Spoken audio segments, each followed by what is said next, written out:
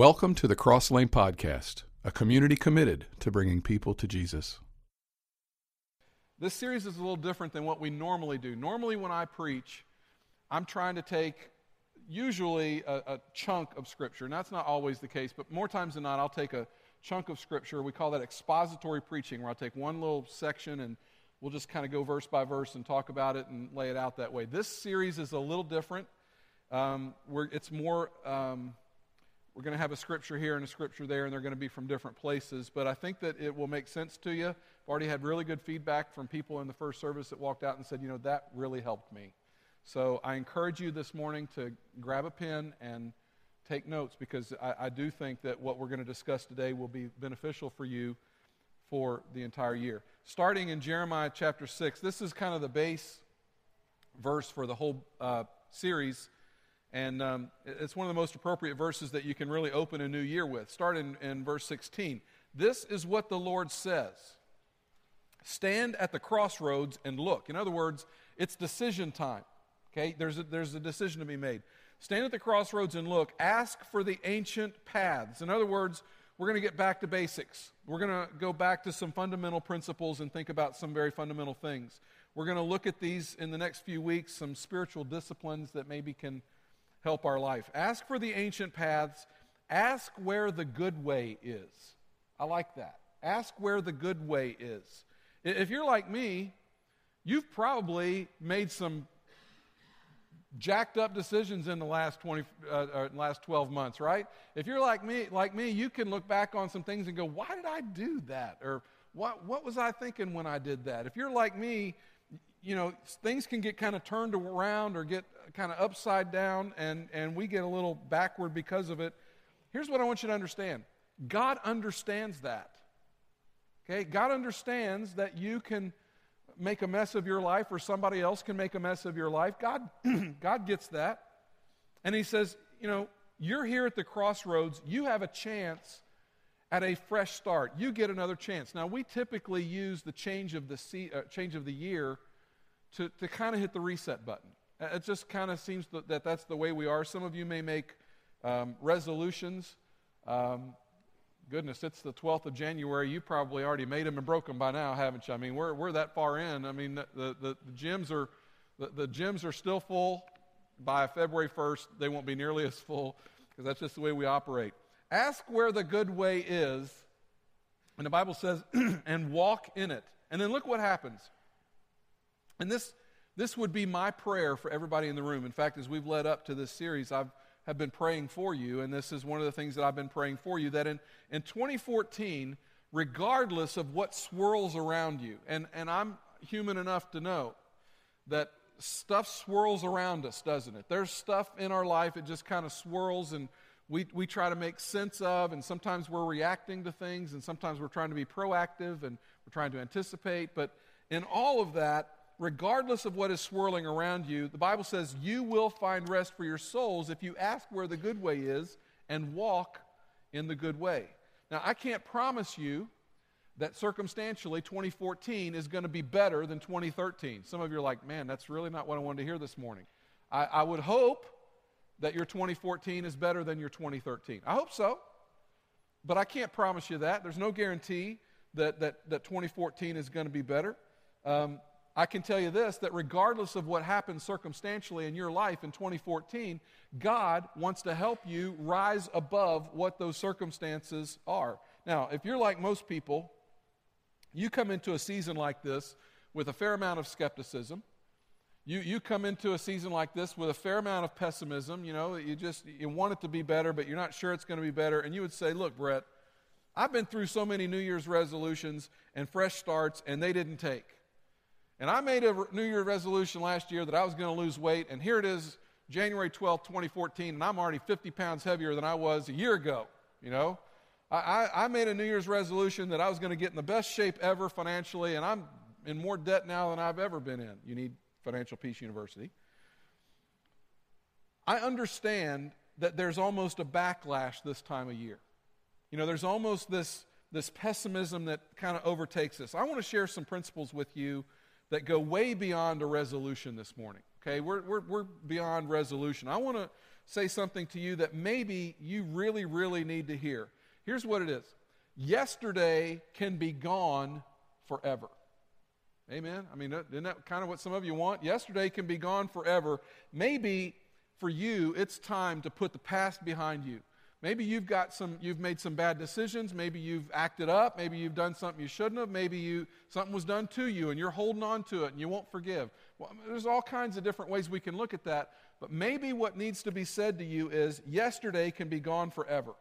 I want to kind of prepare us and get us to laugh a little bit and just think outside the box. I want to share with you some failure success stories. I'm going to talk about some people who ended up being great, that their life didn't start out so great. And I'm going to read these to you, and if you think you know who these people are, feel free to just call it out as I read it, okay?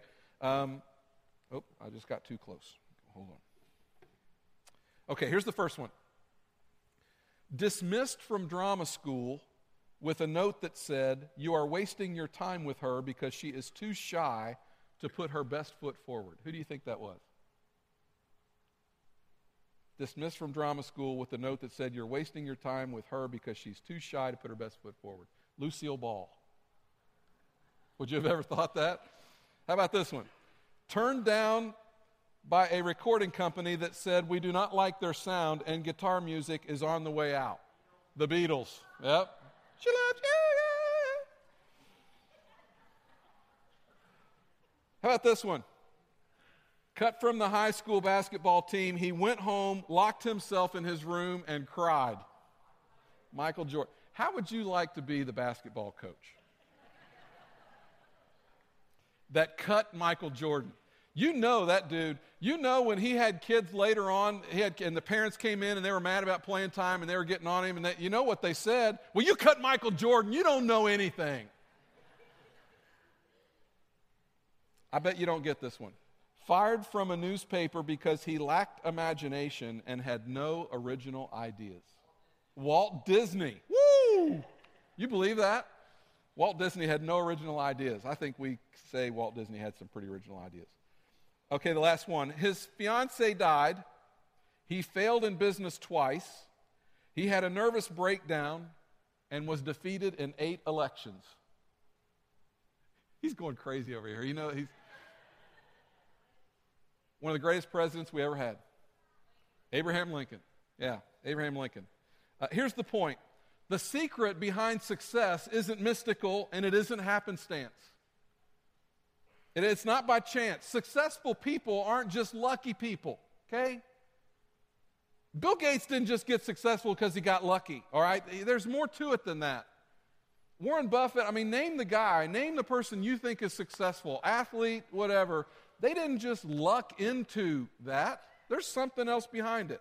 Let's just state right off the get-go, can we just say this? Yesterday ended last night. It's over.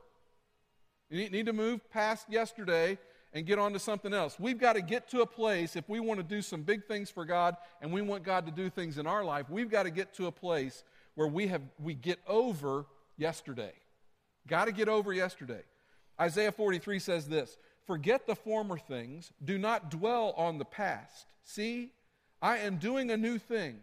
Now it springs up." And you can, as he's writing this, you can almost hear a frustrated feeling in him as he says, "See, I'm doing a new thing. Now it springs up.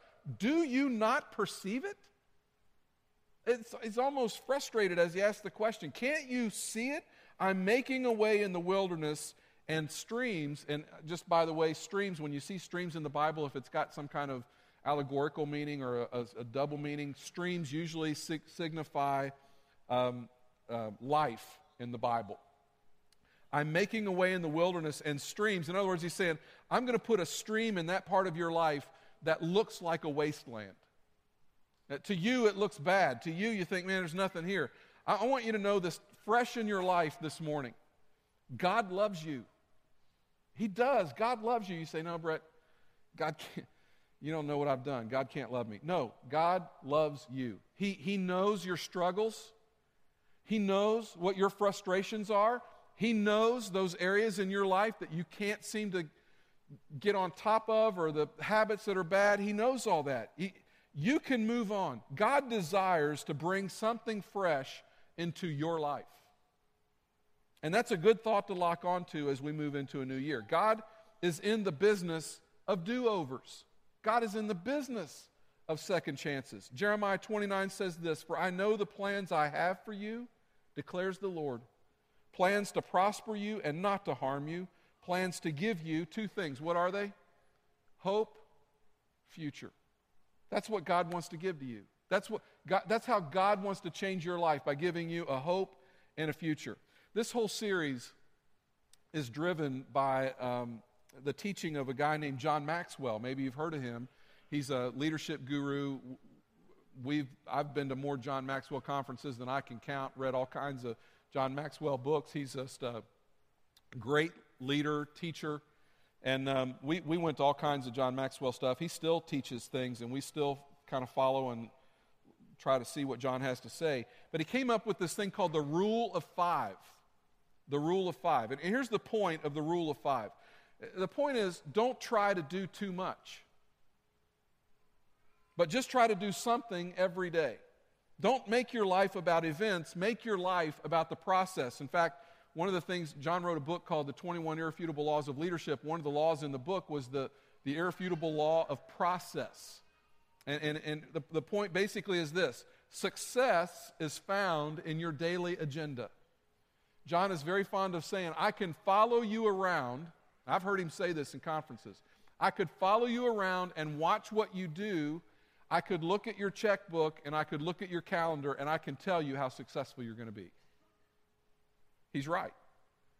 And he says that what people do wrong is that they make too big of a deal of certain things. They just blow it up to something that it doesn't need to be. He uses the analogy of chopping down a tree, and this is kind of how he puts it. He says, if you think about trying to chop down a tree, if you would just come and take 5 good swings at the tree, and then put the axe down and walk away. Come back tomorrow, pick up the axe, take 5 more good swings in the same spot, put the axe down, walk away. Don't skip a day. Don't skip the process. Don't let up on the 5 good swings every day. He says eventually you're going to take that tree down because you have got a process. Every day. Not all day, just every day. You talk to a fitness guru and ask them, what is the secret? And what's the secret to really going to the gym and staying in the gym? How do I make this something that sticks? And he's going to tell you, do something every day. If you don't have a lot of time, at least do something every day. If you've only got time for 1 push-up and that's all you can do, just do 1 push-up. Now, I'm just going to tell you, you're not going to get a body like this just doing 1 push-up a day. All right? Doesn't happen like that. I train for this now. A lot of this is what it is. It's a lot of that.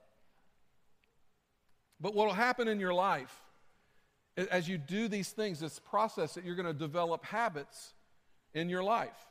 You can never change your life until you change something that you do every day. I talk to people all the time. They want to change their life. And I would say, what's your plan? Well, I don't really have a plan. Okay, then here's what you need to understand. Your life is not going to change.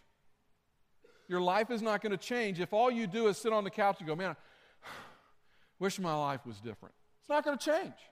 Not until you do something about it. You can change your life, and until you change something that you do every day, your life doesn't change. Not all day, just every day.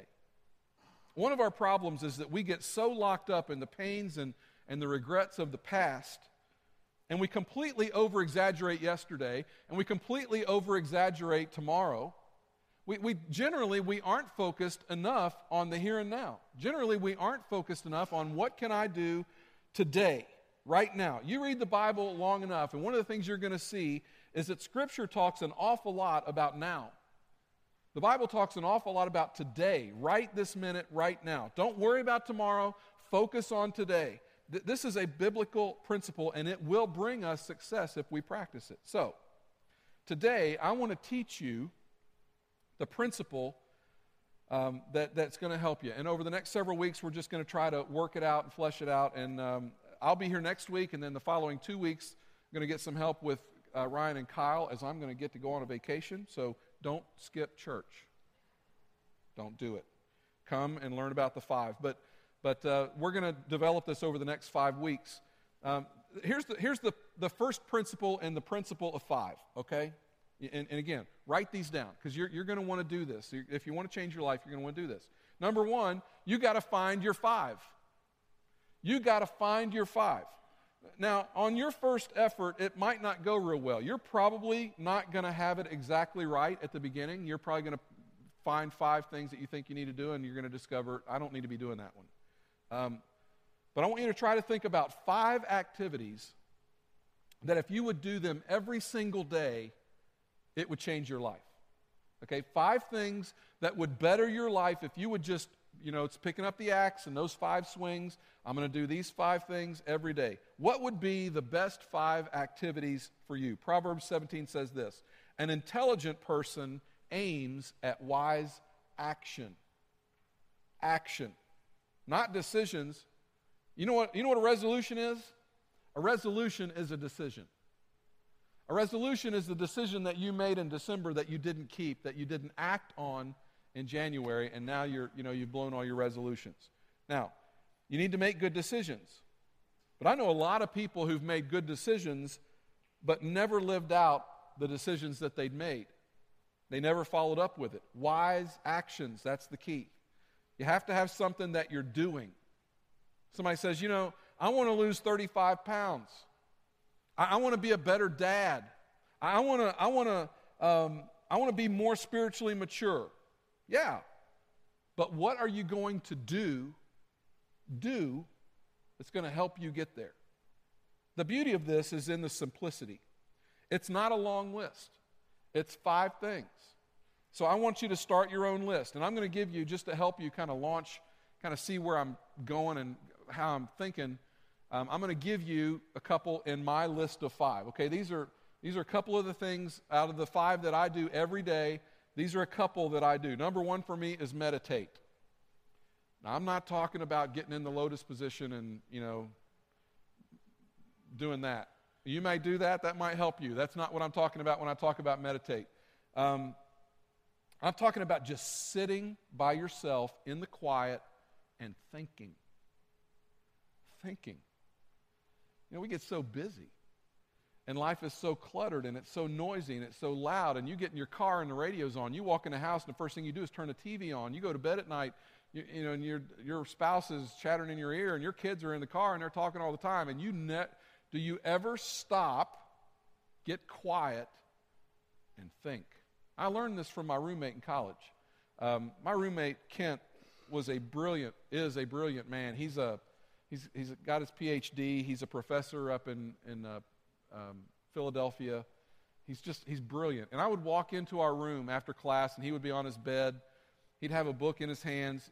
This dude read Nietzsche, okay? If you know anything about Nietzsche, that's not easy, all right? You'll break your brain if you try to read Nietzsche. Don't do it. He was an atheist, and he's a philosopher, and he says stuff, and Kent would read the same page 3 times, trying to figure out what Nietzsche was saying. And I'd walk in, and I'd see him. I knew better than to say anything to him because I didn't want to interrupt him. But at some point, I knew that what Kent was talking about was going to reap benefits for me. Because later on, we would get into a conversation, and he would say, well, Brett, I read this in this book, and this is what I've been thinking about that. And I would walk in, and I would see him just staring off into space, trying to think through the things that he had read about. And I thought, that's a good practice.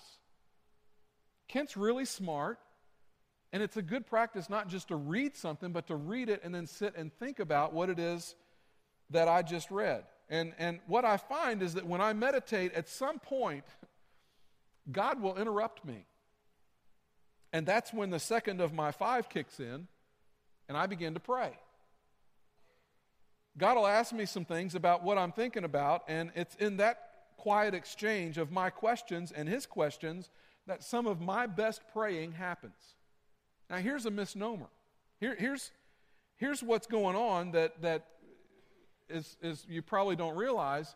You probably think that your best praying is when you're talking to God. I got news for you. I'll tell you this. That's not when my best praying happens. My best praying does not happen when I'm talking to God. My best praying happens when God is talking to me, when God is asking me questions. my best praying happens when I'm asking God things. My best praying happens when I'll be thinking about my finances, and I'll think, and I'll be praying, I'll say, God, I don't have any money. And God asks me a question, why not? I gave you some. Well, I spent it. Well, what'd you spend it on? Well, that dinner. Did you have food at home? Yeah. Well, why did you eat out? Because I wanted to go out. Well, don't do that. Okay. I mean, that's when my best praying. You'd be amazed what happens when you just sit and think and God interrupts your thinking. You'll be thinking about, why did I have that fight with them? And God will say, well, was there any pride? Was there any pride in you? Well, a little. Okay, well, that's probably why it happened. What do you think you should do about it? I don't know, maybe I should say something to them. Yeah. It's amazing what happens when God interrupts. That's when the best praying happens. And certainly, there's an aspect of it where we're talking to God, but really, when God starts talking to me, that's really when it gets interesting. So those are just a couple of the 5 in my life. So you got to find your 5. That's number 1. Find your 5. Number 2, the second thing we got to do is we got to prioritize the 5. Okay? They got to have a priority, meaning that when we come up with them, they need to show up as a priority in our life. You need to give calendar time to your 5. Because for you to be successful with this, you need time, and you need thought and effort. And you have to intentionally do these 5 things. They have to show up on your schedule. You may want to write them on your calendar to make sure that you're doing them. They have to be a priority. Listen to this prayer. Psalm 90. Teach us to number our days that we may gain a heart of wisdom. The truth is, we all have a ton of activities that we're doing that is hitting us every single day. And I'm sure most of you would agree with me that there are only a few of those things that you do every day that you probably should be doing every day. There's probably a lot of stuff that you're doing where you're not managing your time well, or you're wasting money, or you're wasting time. I mean, if you're honest with yourself, there's probably some stuff, maybe a lot of stuff, that you could cut out. But all of us have this whole pile of trivial issues going on in our life, right? Cluttering up our day, and they're actually robbing us from making the kind of day that we actually want to have. If God is important to you and you want to spend some time with Him, you have to put Him on the calendar. You have to set aside some time. I wonder if you've ever heard of the pickle jar illustration. If you were to take a pickle jar and you were going to fill it up, you were to take rocks the size of your fist and put them in the pickle jar, you could put so many rocks in, and then eventually you couldn't put any more rocks the size of your fist in the pickle jar. But that doesn't mean the pickle jar is full. You could take some gravel, and you could sprinkle the gravel in and shake it a little bit and sprinkle some more in, and what happens is the gravel would filter down through the bigger crevices and make its way down. But you know what? The pickle jar still wouldn't be full. You could take some sand and pour sand in and jiggle the jar a little bit and pour some more sand and watch it settle, and eventually you would see the sand come all the way up to the top. But you know what? The jar is still not completely full, because you could take water and very gently pour the water in, and the water would be absorbed by the sand, and it would go fine. There would be air down there that could be displaced, and the water would go down, and you would eventually fill up the water until it ran over the edges of the pickle jar. Then you would say the pickle jar is full. Now, here's what's interesting. If you took the same amount of material that you already had in the pickle jar, let's say you emptied it all, but you reversed the order in which you put them in, you would not be able to get all of that material back in the pickle jar, because the order would be wrong. Not that the ingredients were wrong, but the order would be wrong. The priority would not be right. You can't start with water and fill it up, and then you'd come to the end, and you'd have a bunch of rocks that were the size of your fist that were left over that would not fit in there, because the order was wrong. And that's what happens to you and happens to me. It isn't that we don't have high values. What happens is we don't put high values first many times. We have high values. It's just that sometimes they're not prioritized the way they need to be, and they don't come in the order that they need to come. And so when the emails happen, when social media happens, and the phone calls and all the trivial stuff, the sand and the water and the gravel come along, we look at our life, and the next thing you know, we didn't do the 4 or 5 big things that we should have done, that we wanted to do. All I'm saying is, if you want to have a successful life, take the big things and make sure they're in your life first. And here's just a clue for you. Facebook is not one of the big things. It's not. It's water at the end. I marvel at the people, and I'm on Facebook not nearly like I used to be. If you friend me or send me something on Facebook and I don't answer you right away, it's because I haven't been on there. I finally figured out, man, that thing's stealing my time, and it's making me angry. I'll read things and like, man, Facebook is nothing more than open mic for the world, isn't it? It's amazing what people are willing to say for the whole world to see. I've got a friend that's constantly raving about how little time they have, and I'm like, if you would get off Facebook, you would have some more time. Look, you're still going to, when you prioritize and do it the right way, you're still going to get your emails. Farmville is going to carry on without you, okay? Bingo Blitz or Mafia Wars or whatever it is that you're playing, I'm probably dating myself because they probably don't even play those anymore. Answer me this question honestly. Don't answer me, answer in your mind, but is your life honestly that much better because you've spent so much time on Facebook? Is Twitter really making you that much better? Prioritize your 5. Put the right things in first. And if you've got time at the end for a little Facebook and some emails and, some just chatter, phone conversation, great. Don't make those things first. Number 3, enjoy your 5.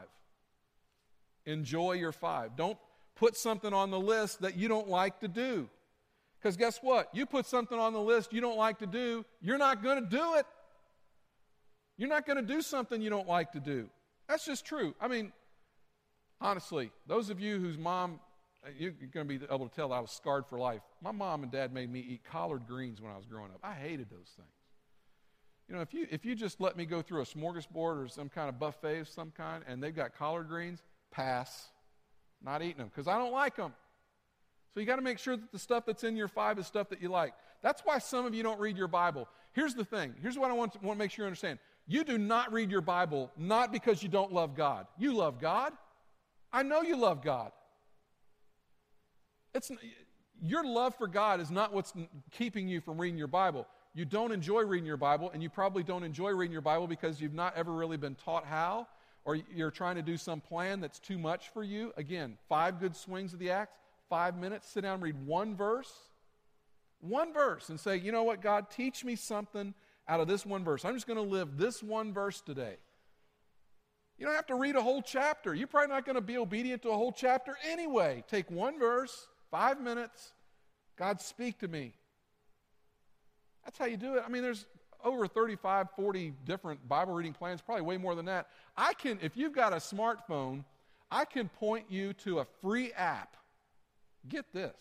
That not only will give you a Bible reading plan, but you can hit a button and it will read it to you. How lazy do you have to be? Okay?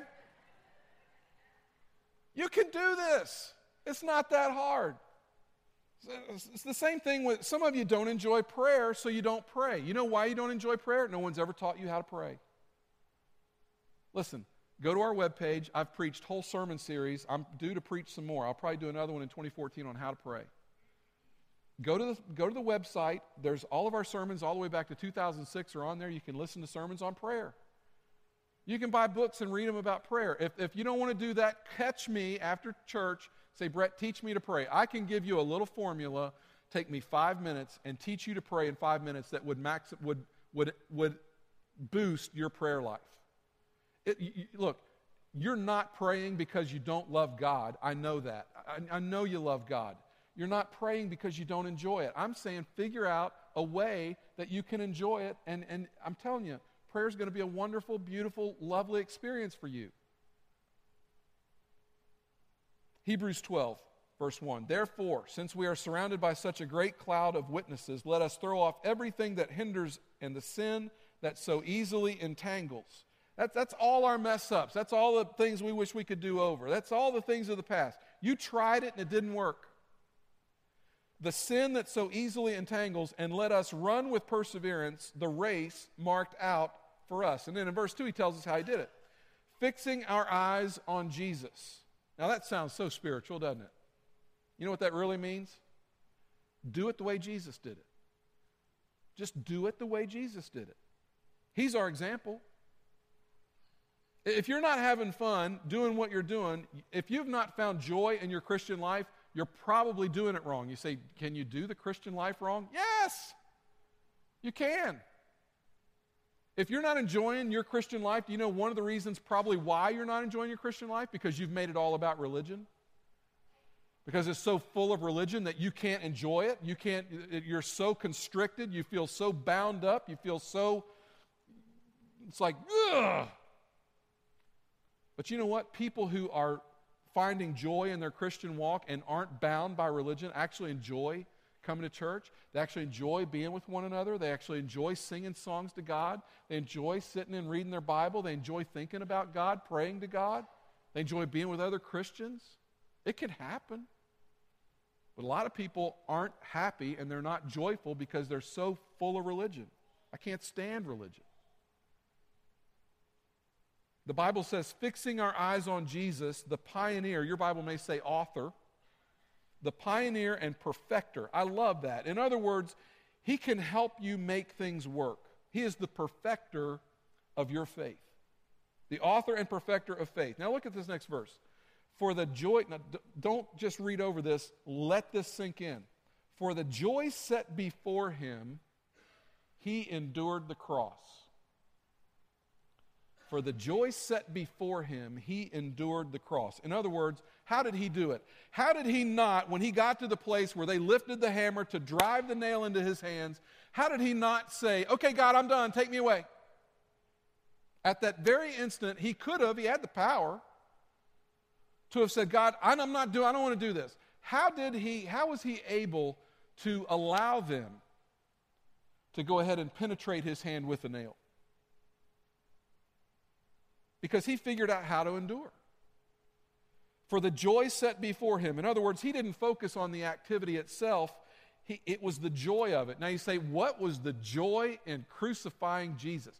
I mean, Jesus is getting crucified. What joy is there in that? You know what the joy was? Me. You.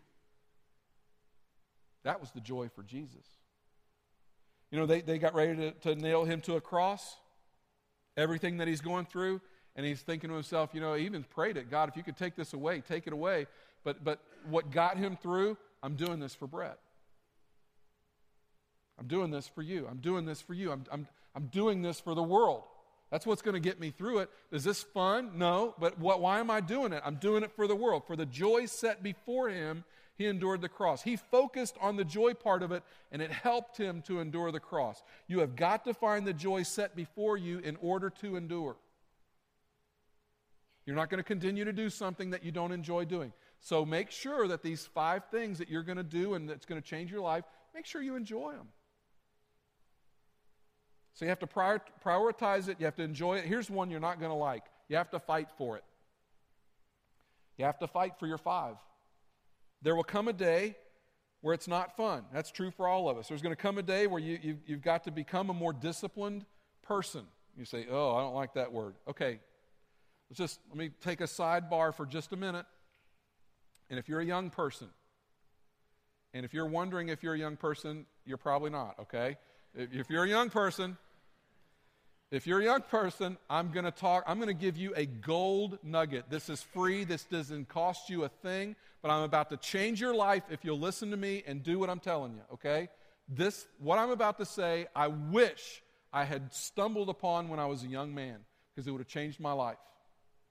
The older I get, and watch young people, as I say this, watch the old people nod their heads. This is how you know whether you're old or young. If you nod your head, you're old, okay? But young people watch the old people nod their heads when I say this. The older I get, the more I'm discovering that the 2 most important things in life are humility and discipline. Look at all those old heads nod. Humility and discipline. If you will strive to become more humble, think more about others than you do about yourself, put yourself last like Jesus. You humble yourself. Everybody loves to be around someone who's humble. And if you will be disciplined, you will go very far in life. Now, if you're a young person, I just skipped college. I just gave you everything you need. Parents are going, I cannot believe he just said that. Go to college, get an education. But you need to be humble and you need to be disciplined. Here's what I can tell you. The people in my life that I want to be like are humble and disciplined. The people in your life that you respect, that you want to be like, that you look up to, they're humble and they're disciplined, right? That's what gets, it's not lucking out. It's not, man, look how lucky they are. No, they're humble and they're disciplined. You look at the great women and men of history, humble and disciplined. That's what we want to be. Jesus, humble and disciplined. Hebrews 12, no discipline seems pleasant at the time. Stay with me. But it's what? Painful. It's painful. It's not fun. But here's the cool part. Later on, however, it produces a harvest of righteousness and peace for those who have been trained by it. Reach for a deeper level of discipline in 2014.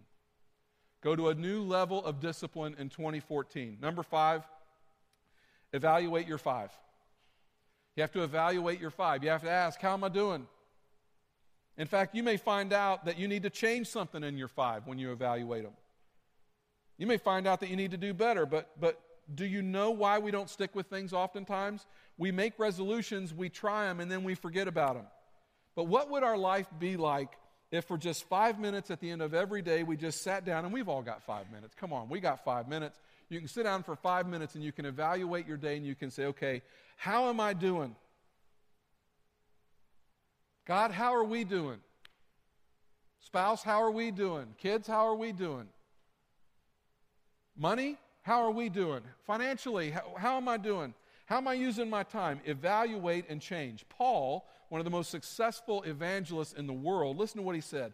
Brothers and sisters, I do not consider myself yet to have taken hold of it, but one thing I do, forgetting what is behind and straining toward what is ahead. He's evaluating. Find your 5, prioritize your 5, enjoy your 5, fight for your 5, evaluate your 5. I'm telling you, 2014 will be better than 2013 if you'll do that. Now, one last thing. Up to now, everything I've talked about, basically you can do without God. You do not need God to do 5. You don't need God to get better at the 5. That's not what, you've been down that road before. Here's what I want you to understand. Your willpower is not enough, and you know that. You need more than that. Here's the really cool thing. For the Christian, there's more. There is an X factor for the Christian. Listen to Ephesians, and then I'm going to read a couple passages of Scripture and we're done.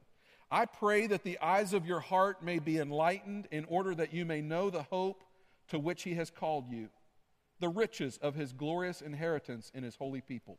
Now listen to this. And his incomparably great power for us who believe. Now don't miss this. That power is the same as the mighty strength he exerted when he raised Christ from the dead and seated him at his right hand in the heavenly realms. Do you understand? God wants to help you. He loves you. He's crazy about you.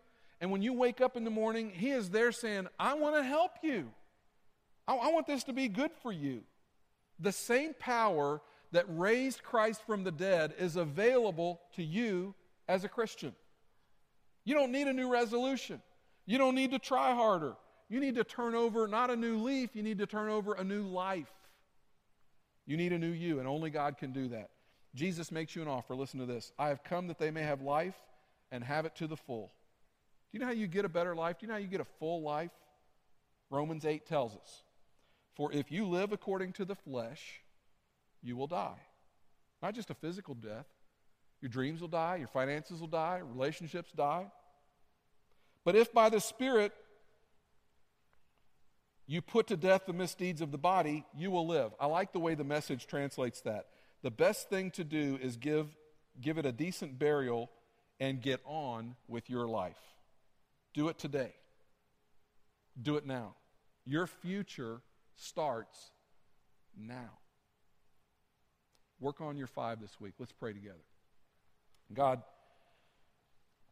all of us in the room, we could look at our life. We can see things where it could improve. We could make it better. There's things we could adjust. I pray, Lord, that this 5 thing will not just be a trivial thing, but it would be a life-altering, life-changing thing for people in this room. And Father, I do pray that 2014 would be better than 2013 for them. Lord, regardless of the circumstances, you want to provide the tools necessary for us to rise above it, to be the person you're calling us to be, regardless of our circumstances. And so, Father, these 5 might help us, and I pray that you would just walk with people, you help them carve out time, help them be better disciplined. Can't do it without you. Lord, the power that raised Jesus from the dead is with us who are believers. Help us to know that. God, in this moment, we just pause. We tell you that we love you. We're thankful for Jesus. It's only because of him that we can even come to you and talk. So, Father, we're a thankful, believing people this morning. And it's in Jesus' name we